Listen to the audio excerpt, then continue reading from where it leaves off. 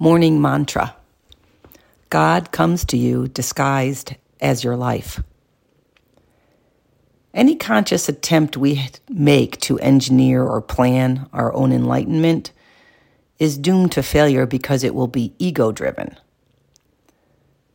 We will try to succeed during our failure, and we will try to control the outcomes in our times of discontent.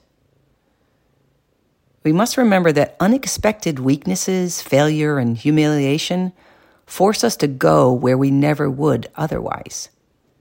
We must stumble and be brought to our knees by reality in order to grow. We must be willing to be out of the driver's seat for a while, or we will never learn how to give up control and accept life as it comes.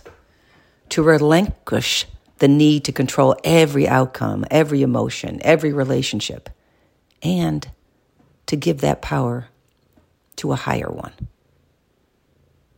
Be out of the driver's seat.